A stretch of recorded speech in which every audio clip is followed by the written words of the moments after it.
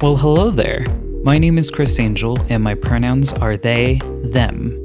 Welcome to Allyship is a Verb, the LGBTQ podcast that explores and humanizes practicing allyship for the LGBTQ community and beyond.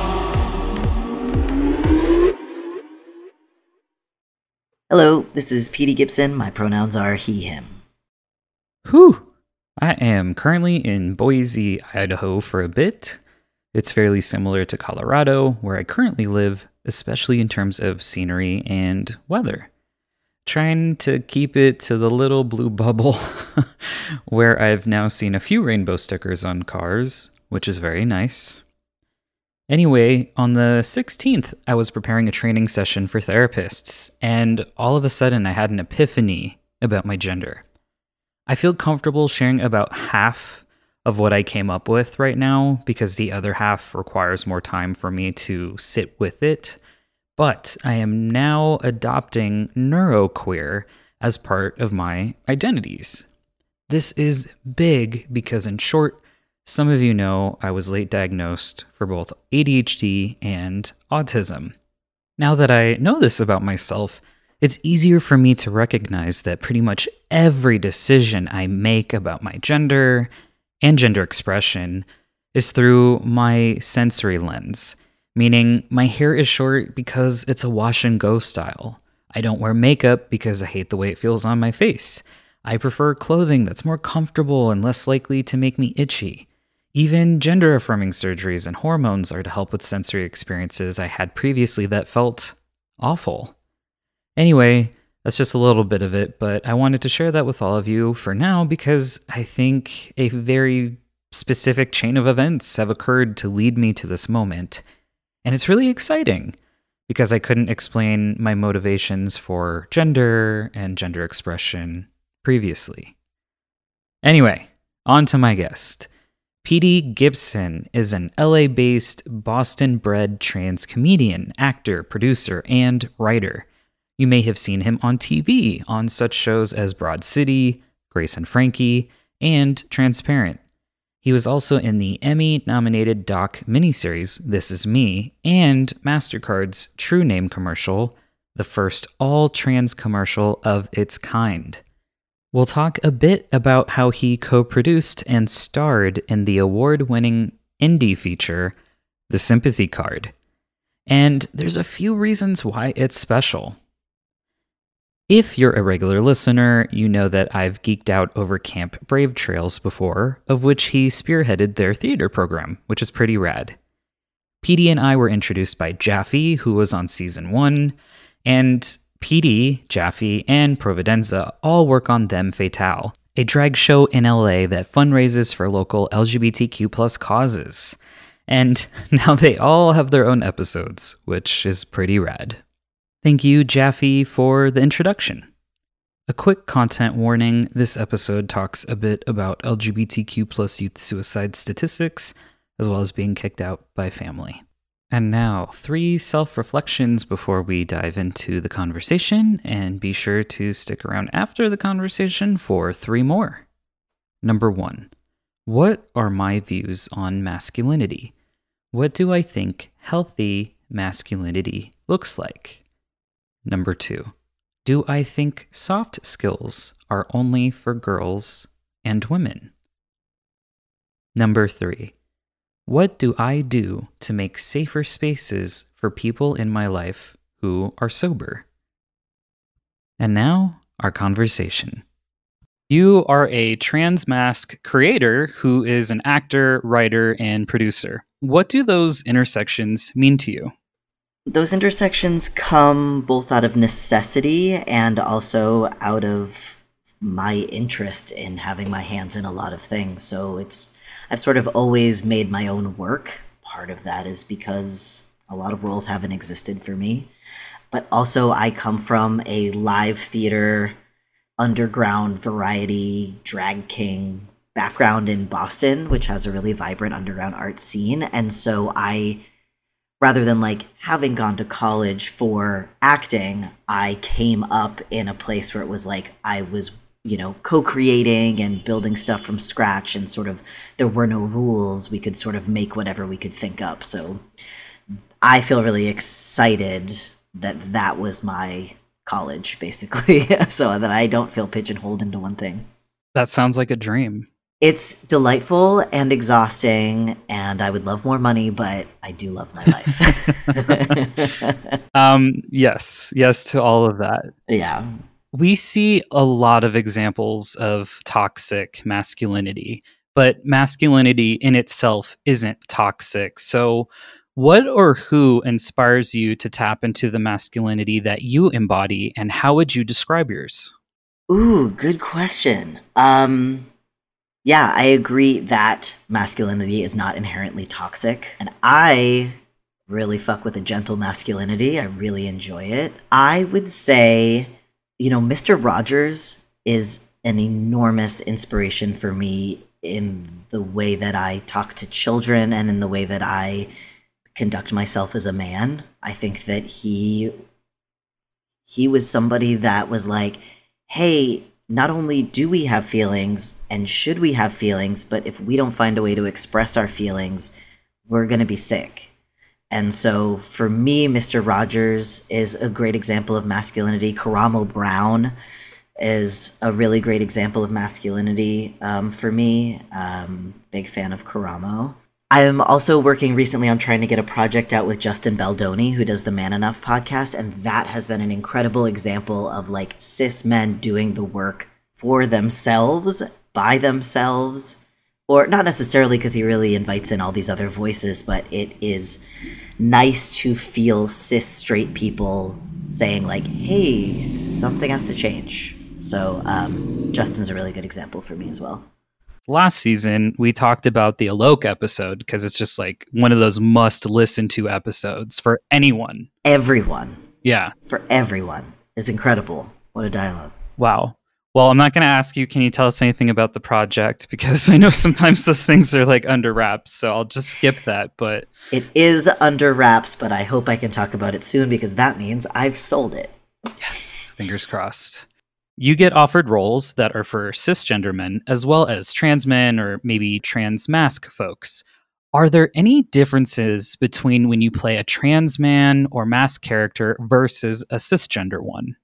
Yeah, the cis dudes get to be like dudes in a boardroom, doctors, or they're like defined by what they have to say in a room. And usually the trans roles are talking about being trans, which is kind of a bummer. I guess that's where society is. I forget that so many people still don't know a trans person because I am surrounded by them. Mm-hmm. So I sometimes feel like I'm in the Twilight Zone when I'm like the only trans person in the room, or when people like haven't heard of it or need a 101, which is why I'm committed to doing these podcasts also to sort of, I like to encourage curiosity. And so if folks are curious, like, I'm happy to be the first trans person that you know.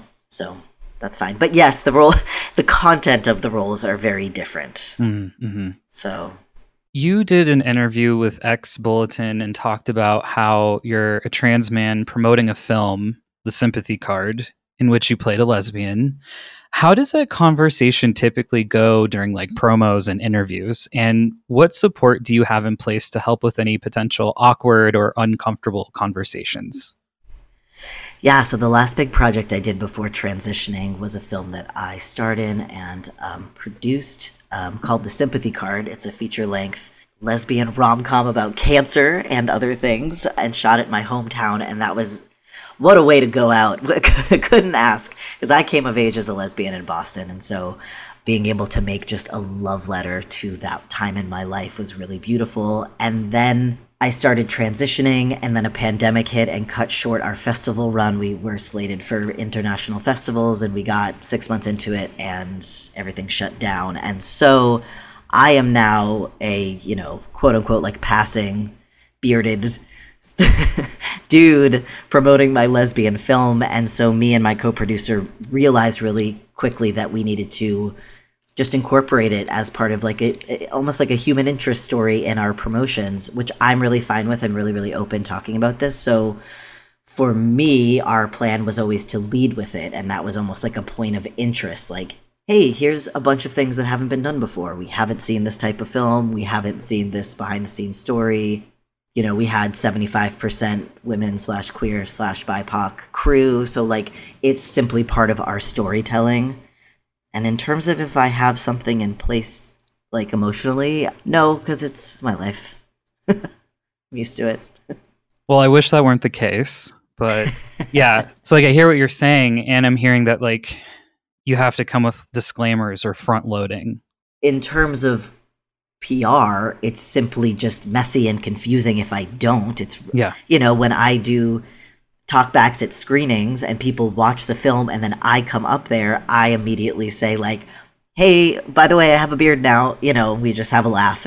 But I think otherwise, then your audience is going, wait, what's happening? And it's not transphobic, it's simply confusing. So Right. it is a little tough for me, you know, apart from like my pride in the film, my pride in everyone that worked on it, you know, the great credits and the great, all of that. It is a little tough just as a trans person to do a lot of screenings and talkbacks and promotions where my pre-transition face and body is like all over the poster and, you know, all over the trailer. So that's like, that's a little bit of a reckoning for me, but I guess I do have in place like other trans mass creatives that I've talked to because it's just sort of part of it. You know, my acting reel has 10 years of work. So what are you going to do? It's a little tough to have a career that is so front facing. Yeah, because in some ways I can imagine it may feel awkward to take up space as a white man, right? Yeah. Yeah, you know, life is complex and life is long. And we've always had words to describe this outside of trans people. Like we have midlife crisis. You know, like that we acknowledge that in general, people do not stay the same for 80 years. People, you know, go abroad. People are able to talk about like, oh, that was the year that I hiked through the Andes, or this was, you know, then I had children and my life really slowed down, but then they graduated. Now I have empty nest. Like we have all these things. That's simply how it is. And so for me, I think life is complicated and queer identities are complicated. I was a lesbian. I was a little girl. I'm so excited I was raised a little girl because I've got a lot of soft skills that I think cis men my age do not. So I'm grateful for that. And also, sometimes it would really be nice to just exist as I am now. That's not usually a luxury that I have, but I'm also really proud to be out and model not only what it can look like for younger trans people, but what it can look like for people my age who are not trans, who simply want to grab their life and live it how they see they should. It's so hard to me that trans people are being just ravaged in the media and through laws and are just being targeted because I'm like, I think trans people got it figured out. To be a person who can look so deep inside yourself and know that what you have been told by everyone around you is not quite right, and to be out loud and say, actually, I need to make a change and I'm going to do it because I know that it's the right thing. Like, literally, how beautiful would our world be if everyone would do that? It doesn't have to be about gender. Mm-hmm. If people could leave their hometowns or go for the job that they've always wanted or whatever, it's a bummer. Because I think we're models and we're being held up as monsters. And I'm like, but that's not quite true, is it? Exactly. So you came out as a lesbian at 17, and I'm wondering if there's anything you miss about being in the lesbian community. Oh my god. Yes, what a fucking nightmare to like leave the warm bosom of like women's only spaces to fucking hang out with like domestic terrorists. Like, what am I doing being a white man instead of being a woman? This is how you know that trans is not a choice, because Yeah. Yes, I really love women's only spaces. I love the way that and I think it has to do a lot with how we raise girls versus how we raise boys. There is so much emotional understanding amongst women that is, you know, a really beautiful silver lining to the patriarchy. We do such disservice to young girls and young women and women But in those spaces, there's so much I have found, empathy, understanding, things that just don't need to be said, a sense of safety. I get really nervous when I'm around too many men. I always will. Men are inherently scary to me, and I think the patriarchy has allowed that to run rampant, so that even if there's a nice guy, you're still like, but what happens if someone says no in the wrong way? Yeah, there's definitely pieces that I miss as well. There were women-only spaces that I took myself out of. I'm in a sobriety program, and so that was really hard to leave like women's only spaces, but it also was the thing to do. I don't need my voice taking up space in that room. It's something I'm really happy to step aside for. It's just not for me anymore, and that's okay. I have a lot of like gratitude for listening to myself, and I've had a lot of support, which goes to show like what my friend group is.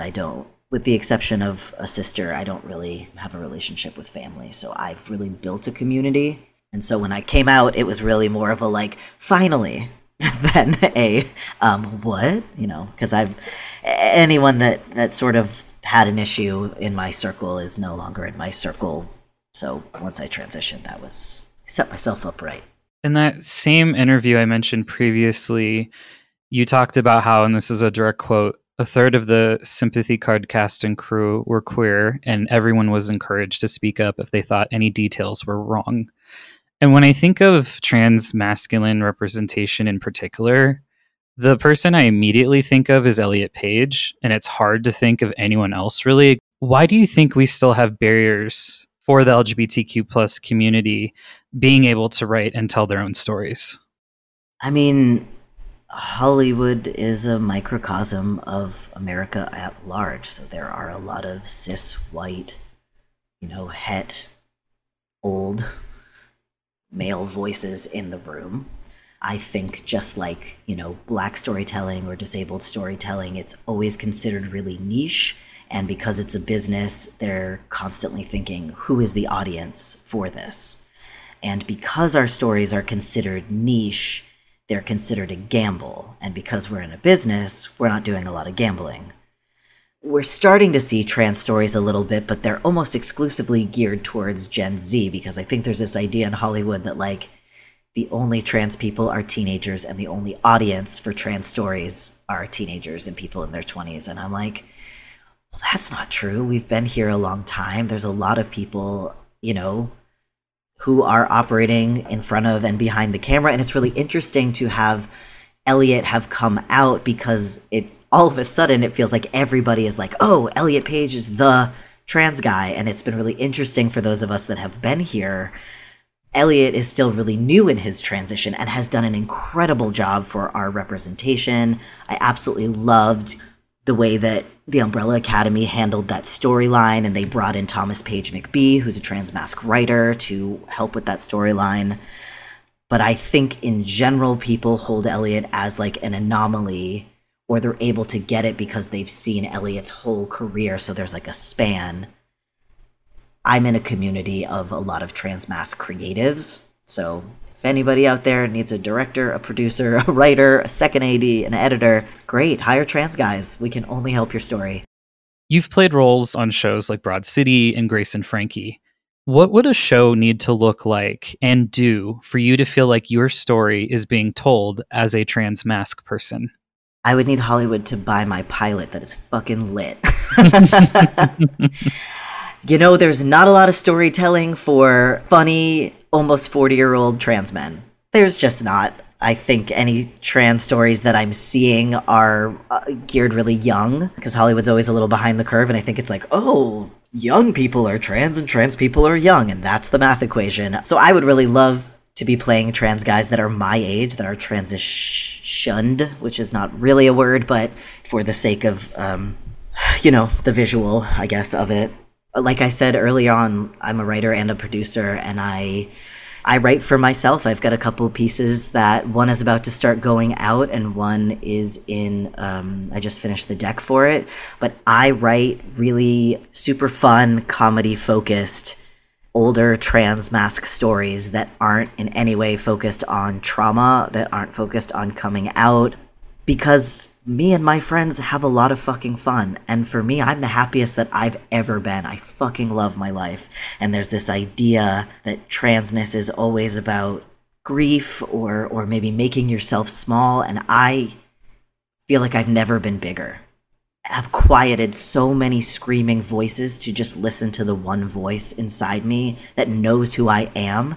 And I've connected myself to that voice and said, I'm going to listen to you and I'm going to do everything I can to be who we know we are. So what a fucking gift. How delightful. I have the best time. Obviously, that's an enormous privilege, me saying that. You know, I've done a lot of work to cultivate this life. I am estranged from my parents. It's like it is a blessing to say as a trans person that I feel safe and I love my life. But I feel really committed to leading with joy. I think that's part of the revolution. When you were on the Unlearning podcast, you talked about a perfect day and it including time spent sunbathing in your boxer briefs with your, I believe, post-op chest. Is that correct? Yeah. Yeah. So there can be a lot of insecurity for folks because of being afraid of people asking about any scarring or finding out that they're trans. And you called it a pure, small pleasure to be able to sunbathe like that. Are there any other pure, small pleasures that you're looking forward to in your life related to your trans mask identity, or any other moments that have happened for you? I remember the first time that we never know if we're like quote unquote passing or not. For me, that's not necessarily like the goal. A lot of my physical masculine traits came in during the pandemic. So once the world cracked open a little bit, I went to a Staples and I walked in the door and the male security guard was there and he gave me like a slight nod and he was like, "How you doing today, sir?" And I just nodded back at him. And I kept walking, and I felt this like, it was almost like a cold sheet went over me. It was so pleasurable. And I suddenly was like, I don't think I knew how much space it took up to be misgendered in public. I hated it. It happened all the time. I was uncomfortable all the time. But the amount of space that I have now when I just walk into a store and someone says, "What's up, man?" and I keep going, someone hands me my change, they say, "Have a nice day, sir." It has radically changed my life, and it is deeply pleasurable every single time. To live your entire life and have every single person that you meet not know who you are by looking at you is a special kind of anxious hell. And to now suddenly have that barrier gone, it is like freed, I would say like 90% of my mind when I'm out in public. And I'm like, oh my God, this is how fucking white men get so much done. They just get to exist as human beings. Women have to constantly be looking around. They have to constantly be policing their tone. They have to constantly be checking themselves and reading the room and doing all that stuff. People of color constantly have to be like looking around, on guard, waiting for someone to say that there's something that they're not, and the list goes on and on and on and on and on. And I am in this fucking bizarro world where I'm being seen as a white man. And I have got so much energy, so much free time. It is disgusting and it's insulting and it's pleasurable and it's awful to like realize like, oh, this is what it feels like to just be a man. I could get angry in public and people would just be like, that guy's angry. It wouldn't be me being a woman or a queer person or whatever getting angry in public. It's like this blessing and curse that I know what it's like now. And I can't unknow it, and it is fucking wild. I've committed my full stand-up set to talking about how easy men have it, though, so that is my part of my work. Because they don't even know. They don't know what they don't know. But I know. I'm a gender spy. I know what it's like on the other side, so I commit to letting men know as much as possible how good they have it. Yeah, and it's interesting, too, because my height is working for me, because I'm like, I don't know, 5'11" or something. Shut the fuck up. Yeah. But again, so not a trans guy, but trans guys get very jealous of that. Because I think you're what, like 5'4" or something? I am 5'4".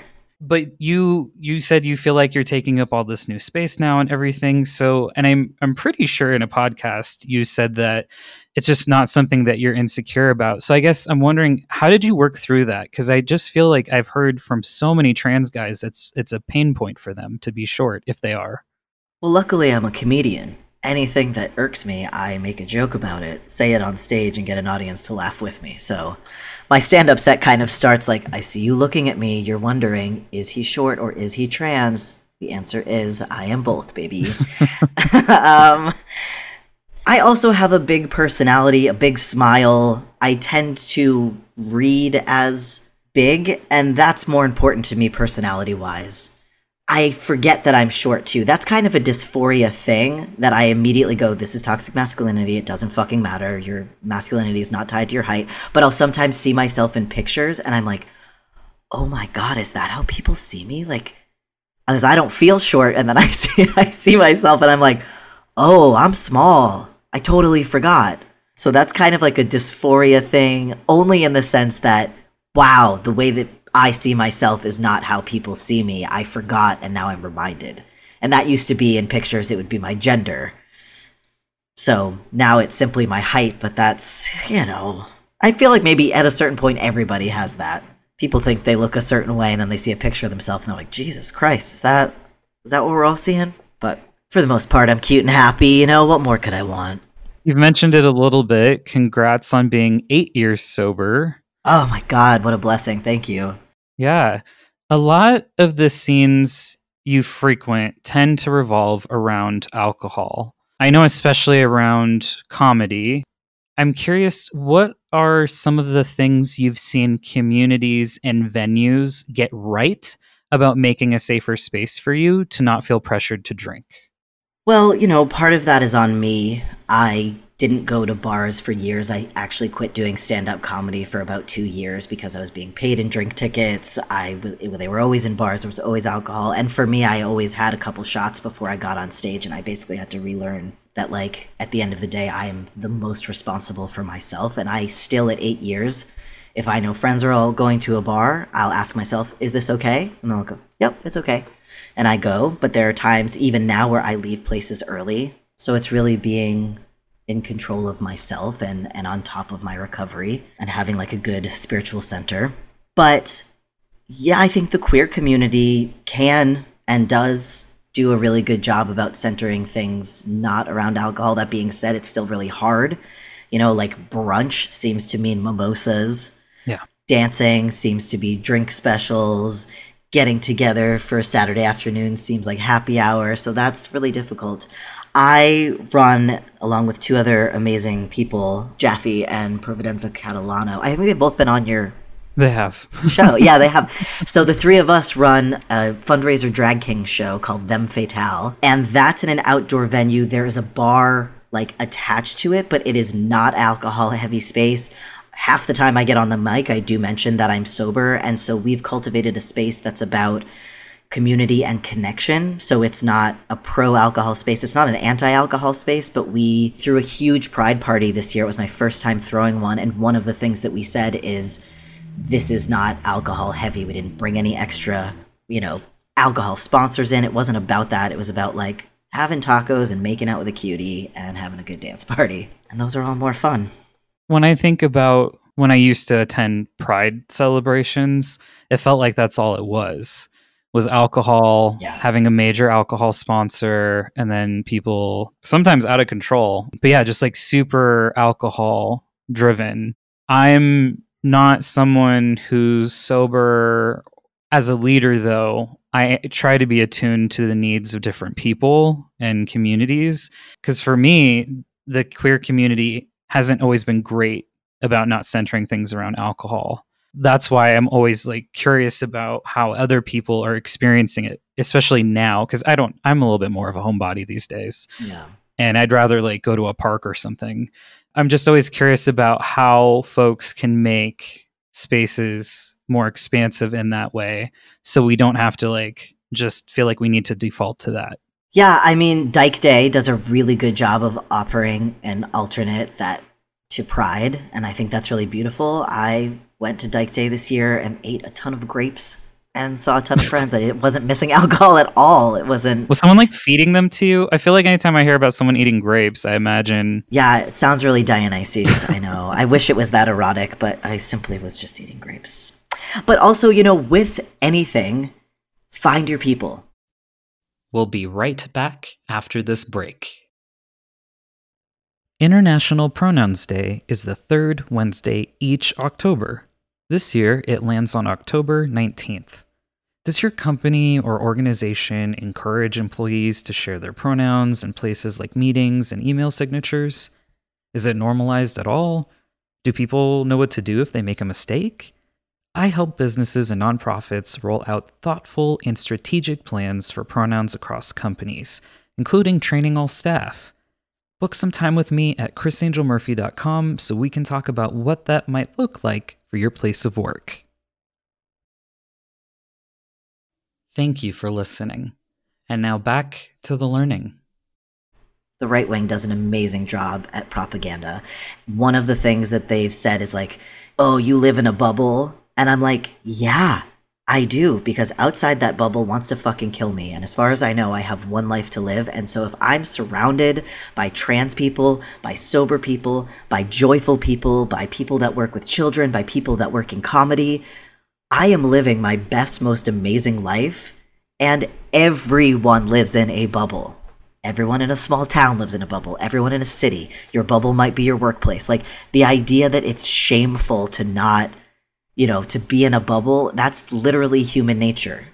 There's millions and millions and millions of people. We don't know all of them. So find your people. If you go to an event and you're not drinking and you see other people that aren't drinking, go make fucking friends with them. Go seek out these spaces, because it's only good for your psyche to surround yourself with people that there's circular mentorship. So with everything that you just shared, what would it look like to get away from what Pride has become with the corporations and to go back to something that's more honoring our roots as a community as far as where we are as people? What do you wish corporate Pride would morph into? I mean, I definitely think it's already happening. Like, Gen Z is just incredibly aware, I think, of all the cracks in the foundation. I think they're looking at everything and they just keep going, why? Why is this way? Like, this seems very simple. I feel like Gen Z has shown the spotlight on everything that's not working, and they're doing a great job at starting to hold people's feet to the fire for accountability. But anyway, I think those things are already happening. I think that people want, to make the community they want. Again, Them Fatale Drag King show is really community based and mission based beyond anything else. Those are the two things that we hold nearest and dearest. Dyke Day LA is a huge event, and it is so joyful because it's not based around alcohol sponsors, and it's not based around fucking Bank of America being like, hey, gay, give us money. I think the jig is up. That seems like something that has really just the past 10 years, corporate pride has become so massive, and the backlash now seems like that's unrecoverable. So the Hey Gay is based on a video that exists, and there's actually a follow-up one that came out this year. So if I can find them again, I will put them in the show notes on the episode page. Yeah, Meg Stalter did it kind of launched her virally. She's now on Hacks, and I think she's getting her own show now, but she started this whole Hey Gay, and it is a perfect pairing. It really is. Because I have listeners from all over, can you describe what Dyke Day LA is in your own words? Dyke Day LA, I'm not part of it in any way. I'm just a happy participant. Though Them Fatale actually did raise money for Dyke Day this year because it's all donation-based, community-based. It is a huge party in a large, public park. The location has changed over the years, where they say dykes of all genders are welcomed. So it's a really queer, women-focused collection of just a huge party all day. People bring picnics, they bring food, there's booths for vendors, there's live music and performances happening all day. There's a BDSM demonstration tent, a dog fashion show at some point, or people just show off their dogs. Babies are welcome. So you have just every type of person in community together. It's a place where you go and I went this year and I ran into probably 25 people before I even got to where my friends were. It was the best. If you live in LA, come, and if you like to support those things, give them some money. It's exceptional what they've done. I used to go in its earlier days, and it's become so much more. I mean, back then it was just like a bunch of us showing up at a park, basically, and just kind of hanging out. Yeah, well, it's scheduled on Pride weekend in LA, so it was always meant as an alternative to corporate Pride, which usually is also like gay, cis, male centered. Yeah. And it feels crappy to be in WeHo around. I experienced a lot of misogyny pre-transition at Pride, and so this was a great place to just like feel good about yourself and be around people that you like, that smile when they see you, even if you've never met.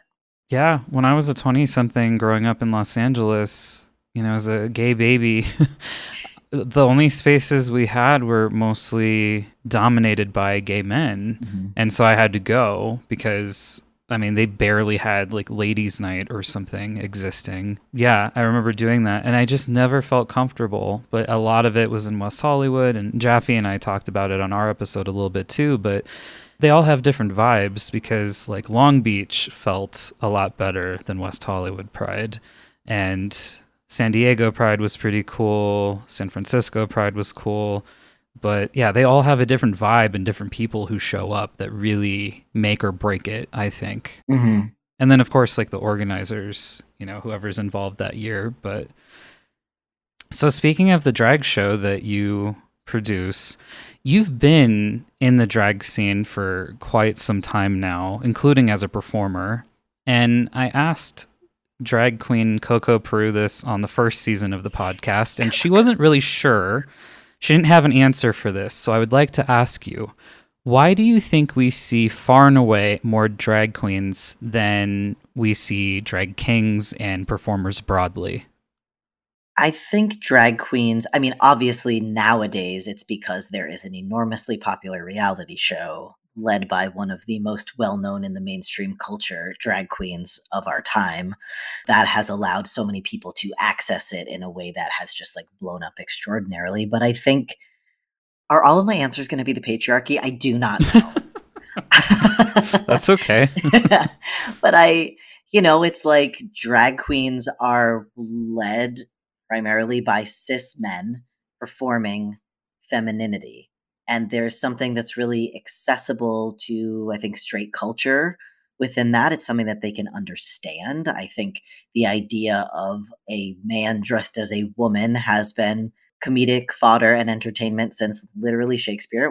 That was where the word drag came from, was dressed as a girl. Drag kinging is a historically like queer women performing masculinity. And that's not something that is as accessible to like, look at these gorgeous, sassy men dressing as women and lip syncing Donna Summer. Like, it's fun. It's great. It's a different art form. At least here, there's a lot of uptick in drag kinging, and it's something I'm really interested in exploring. I'm starting a project with this amazing filmmaker and another producer to really be exploring drag kinging more. So it's something that has been on my mind for years, and it seems like now's the time. So, well, looking forward to that. On the internet, people have opinions, of course. What? And I know. It gets scary. An older trans man got into an argument with you, starting with the classic phrase, "I'm not transphobic, but ... Can you share about what happened and what you said? Yeah, I get into, we'll say, conversations with a lot of older queer people, trans or cis, just queer identified, that start, "I'm not transphobic, but," and it usually concerns trans people playing sports or medical access for teenagers or young people. And it's always that, and it drives me fucking insane. It's like, first of all, if we're saying I'm not racist, but, or I'm not anything but, like, whatever is going to come out of your mouth next, we should know at this point is going to demonstrate that exact thing. Yes. I get really upset at the misinformation that's out there. I'm shocked at how much people don't want to lead with curiosity, that they don't question what that means. And they say, okay, well, when I say that, what do I think is happening? It's like, I always ask older people that I'm like, what exactly do you think is happening when you say this? Because it seems like, oh, 9-year olds are chopping off their boobs. And it's like, well, that's not a thing. And then like, there's this idea that like kids are willy-nilly just transitioning all over the place. And it's like, if they had any idea, A, what it took to get to that point of getting your parents or your guardians involved in that, what it took emotionally and psychologically to get to a point where you say, hey, I'm so uncomfortable, a change needs to happen, and I'm sure about this. What it took for the medical access, socially, what it meant to transition, financially, what it took to transition, all of the gatekeeping and the hurdles that come with access to any of these things. And then we're also in a time where hormone blockers exist, which literally serve to stave things off. Hormone blockers are a temporary way to stop basically the wrong puberty for happening so that like a trans man who is not ready for whatever reason, self-chosen or medically chosen or parentally chosen, is not ready for a larger transition, to just simply not have like their breasts come in and their period come in. Because can you imagine, you are a 13 or 14-year-old and suddenly what you feel like the wrong things are growing in and your body is surging with a chemical and you think, I absolutely cannot live this way and there's nothing I can do about it. I don't have access to care. It's not safe to tell my parents. Whatever it is, if hormone blockers were able to just stave that off for a little bit so that you could buy yourself time to talk to your parents about it, buy yourself time for the doctors to take you seriously because they say you're 14 and you don't know any better. You're 17 and you don't know any better. A lot of these kids have to wait till they're 18 so that they can make choices for their own bodies, something that they may have known their entire life. And it crushes me, the suicide attempt rate. It makes such a literal, tangible difference to have even one adult in a child's life who fully understands them, who doesn't have a caveat to saying, well, you don't know. There's just so many false equivalencies that just all they're doing is injuring children.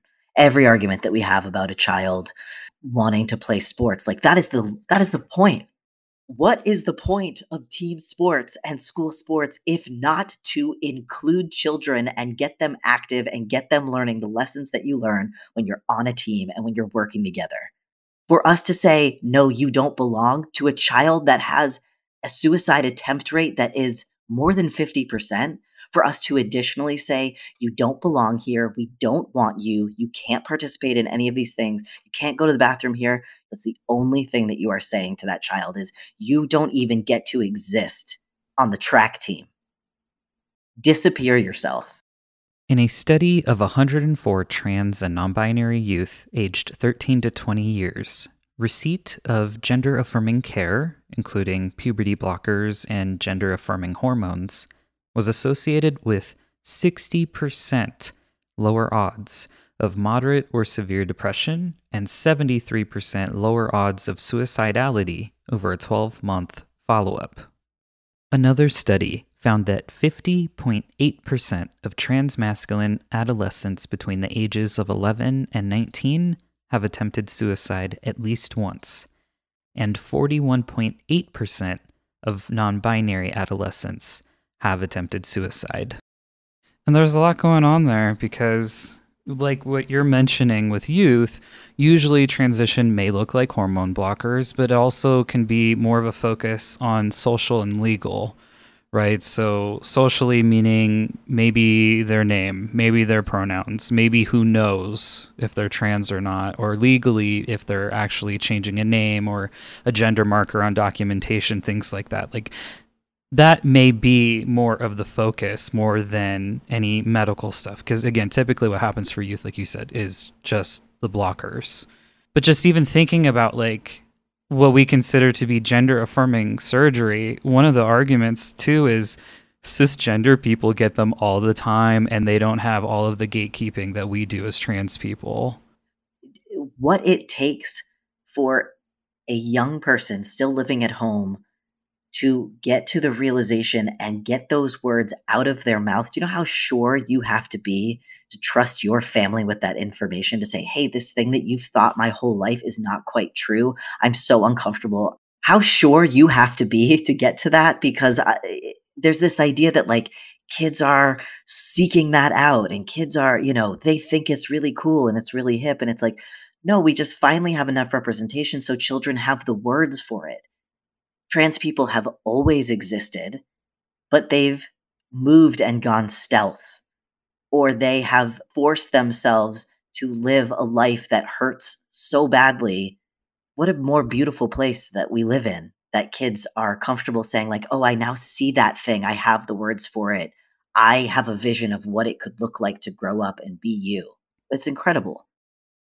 And it hurts no one. According to the Trevor Project, only 1 in 3 LGBTQ youth found their home to be LGBTQ affirming. And it's a tough decision too, because, and I had to pull this up on my Instagram because I posted it some time ago and I didn't want to get the ages wrong, but broadly, LGBTQ plus youth may be dependent financially and health-wise on their families until the age of 26.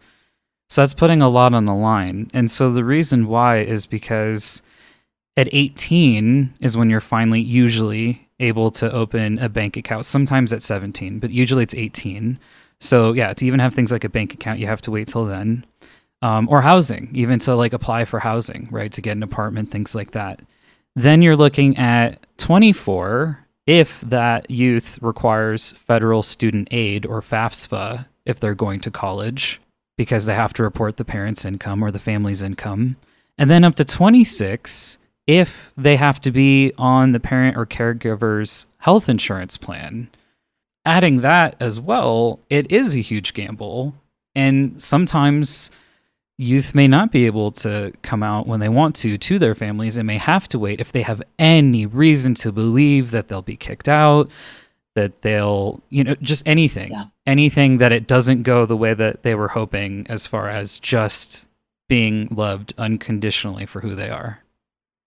I was kicked out of my house when I was right around 17, 18, my senior year. And the butterfly effect that had on my life and of my growth was so substantial. I feel in some ways like that's why my journey is kind of took a little while, because I was so imprinted with the scarring of like, hey, when I tell you who I am, I lose everything. I was top of my class. I was a straight A student in all AP and honors classes. And I started drinking and smoking and self-harming and got my first B and C and D and went to college and ended up having to leave 3 months later because I had a mental breakdown.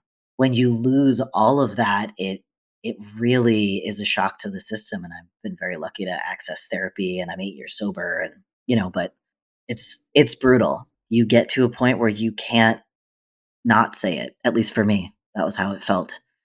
And I risked everything, and I'm happy about where my life is today. I've learned how to really take care of myself. I've gone through the fire, but fuck.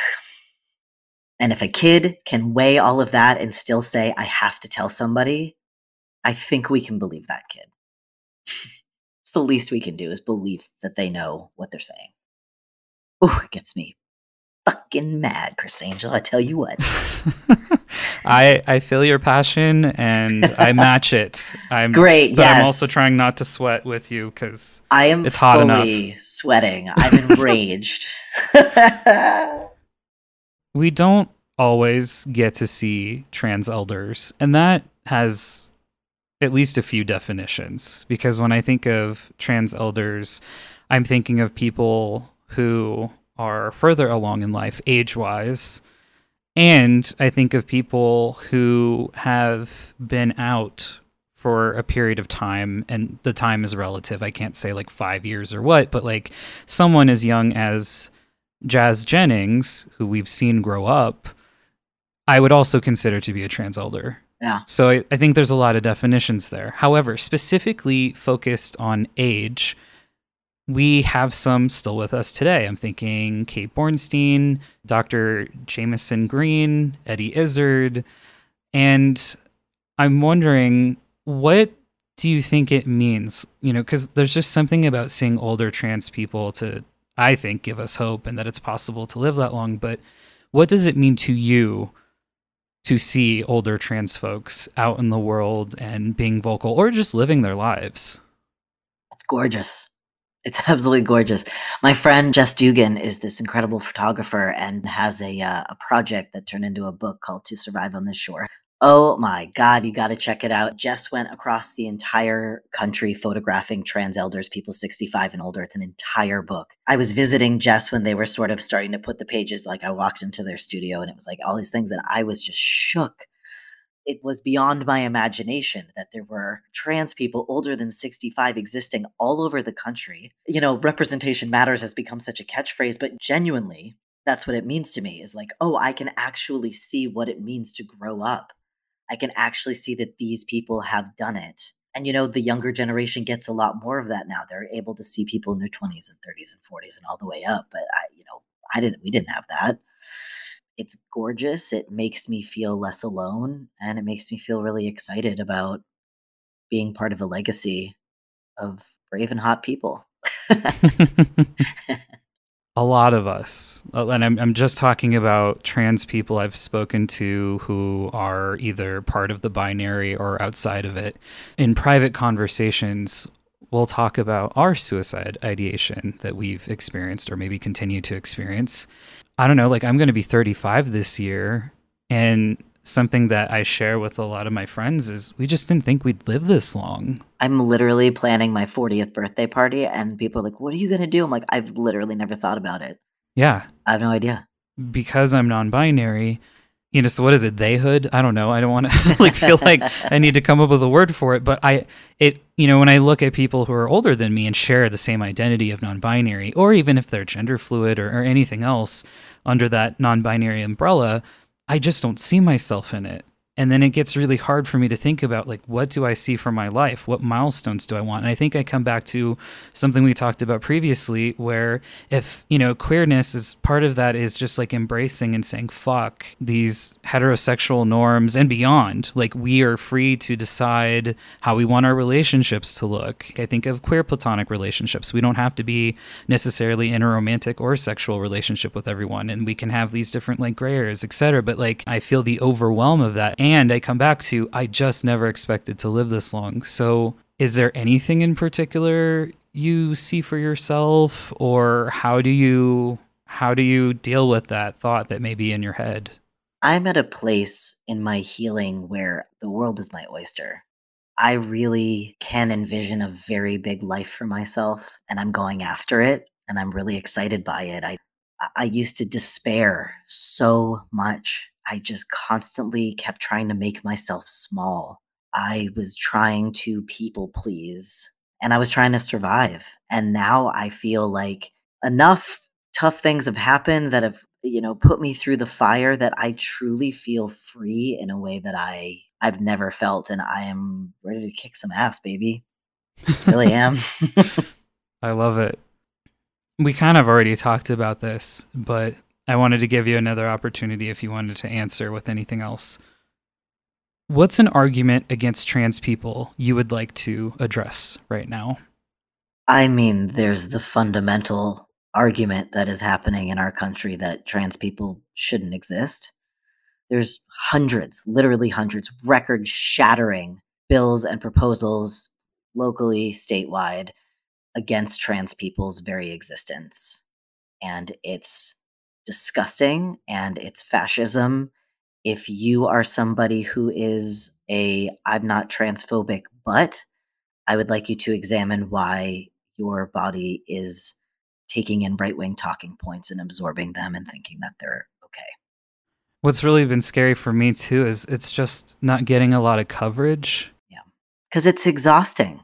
Oh yeah. I mean, it's like whack-a-mole. And then people will be a lot more familiar with like Texas and Florida, but they don't realize what's happening in many other states as well.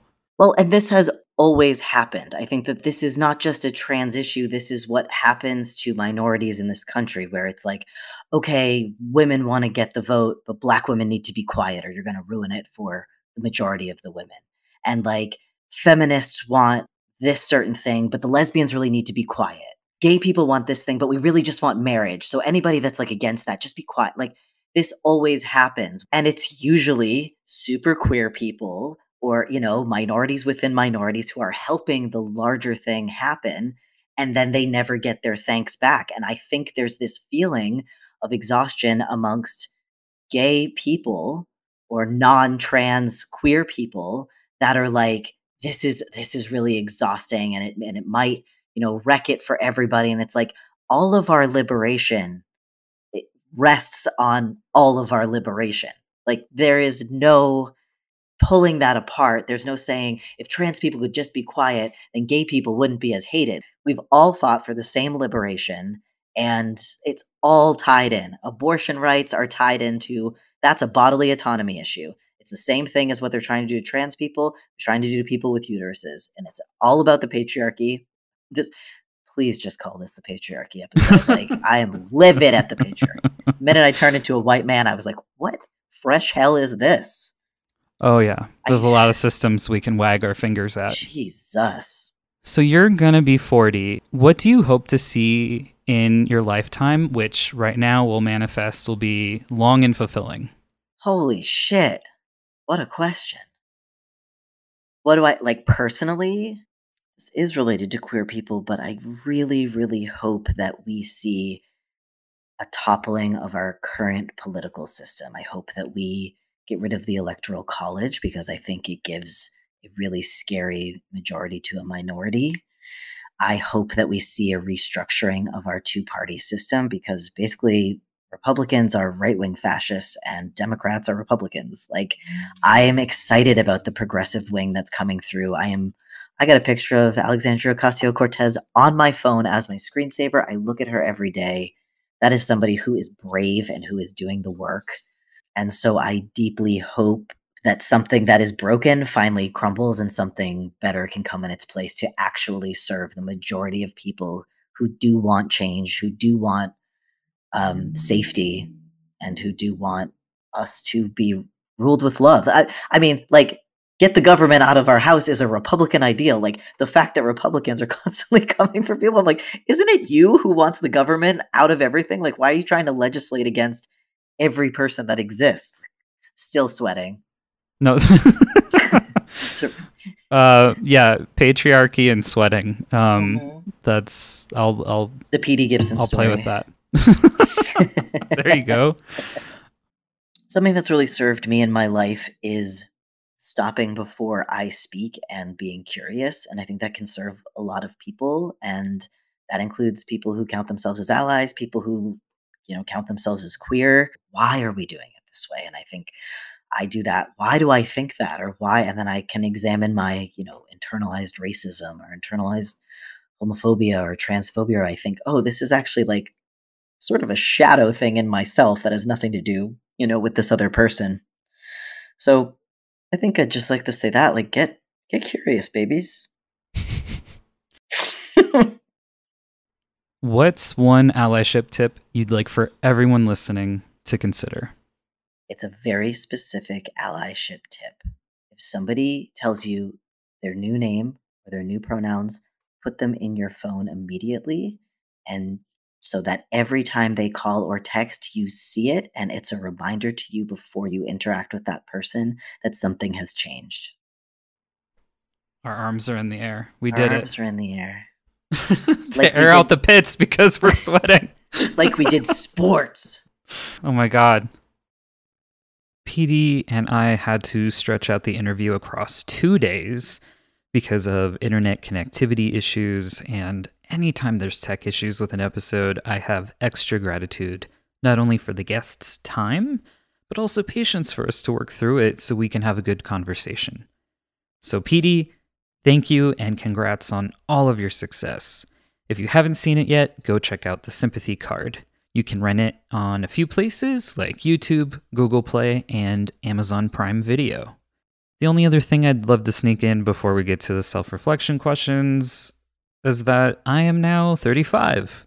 I celebrated my birthday on September 17th, and if you would like to help me celebrate, I'd really, really appreciate it if you could either share this podcast with someone that you think would like it, or if you can leave me a rating or review on Spotify or Apple to help other people find the podcast, it would mean a great deal to me. So thank you so much, and here's those final 3 self-reflection questions. Number 4. Is there a societal expectation of my gender that I don't live up to? How do I feel about that? Number 5.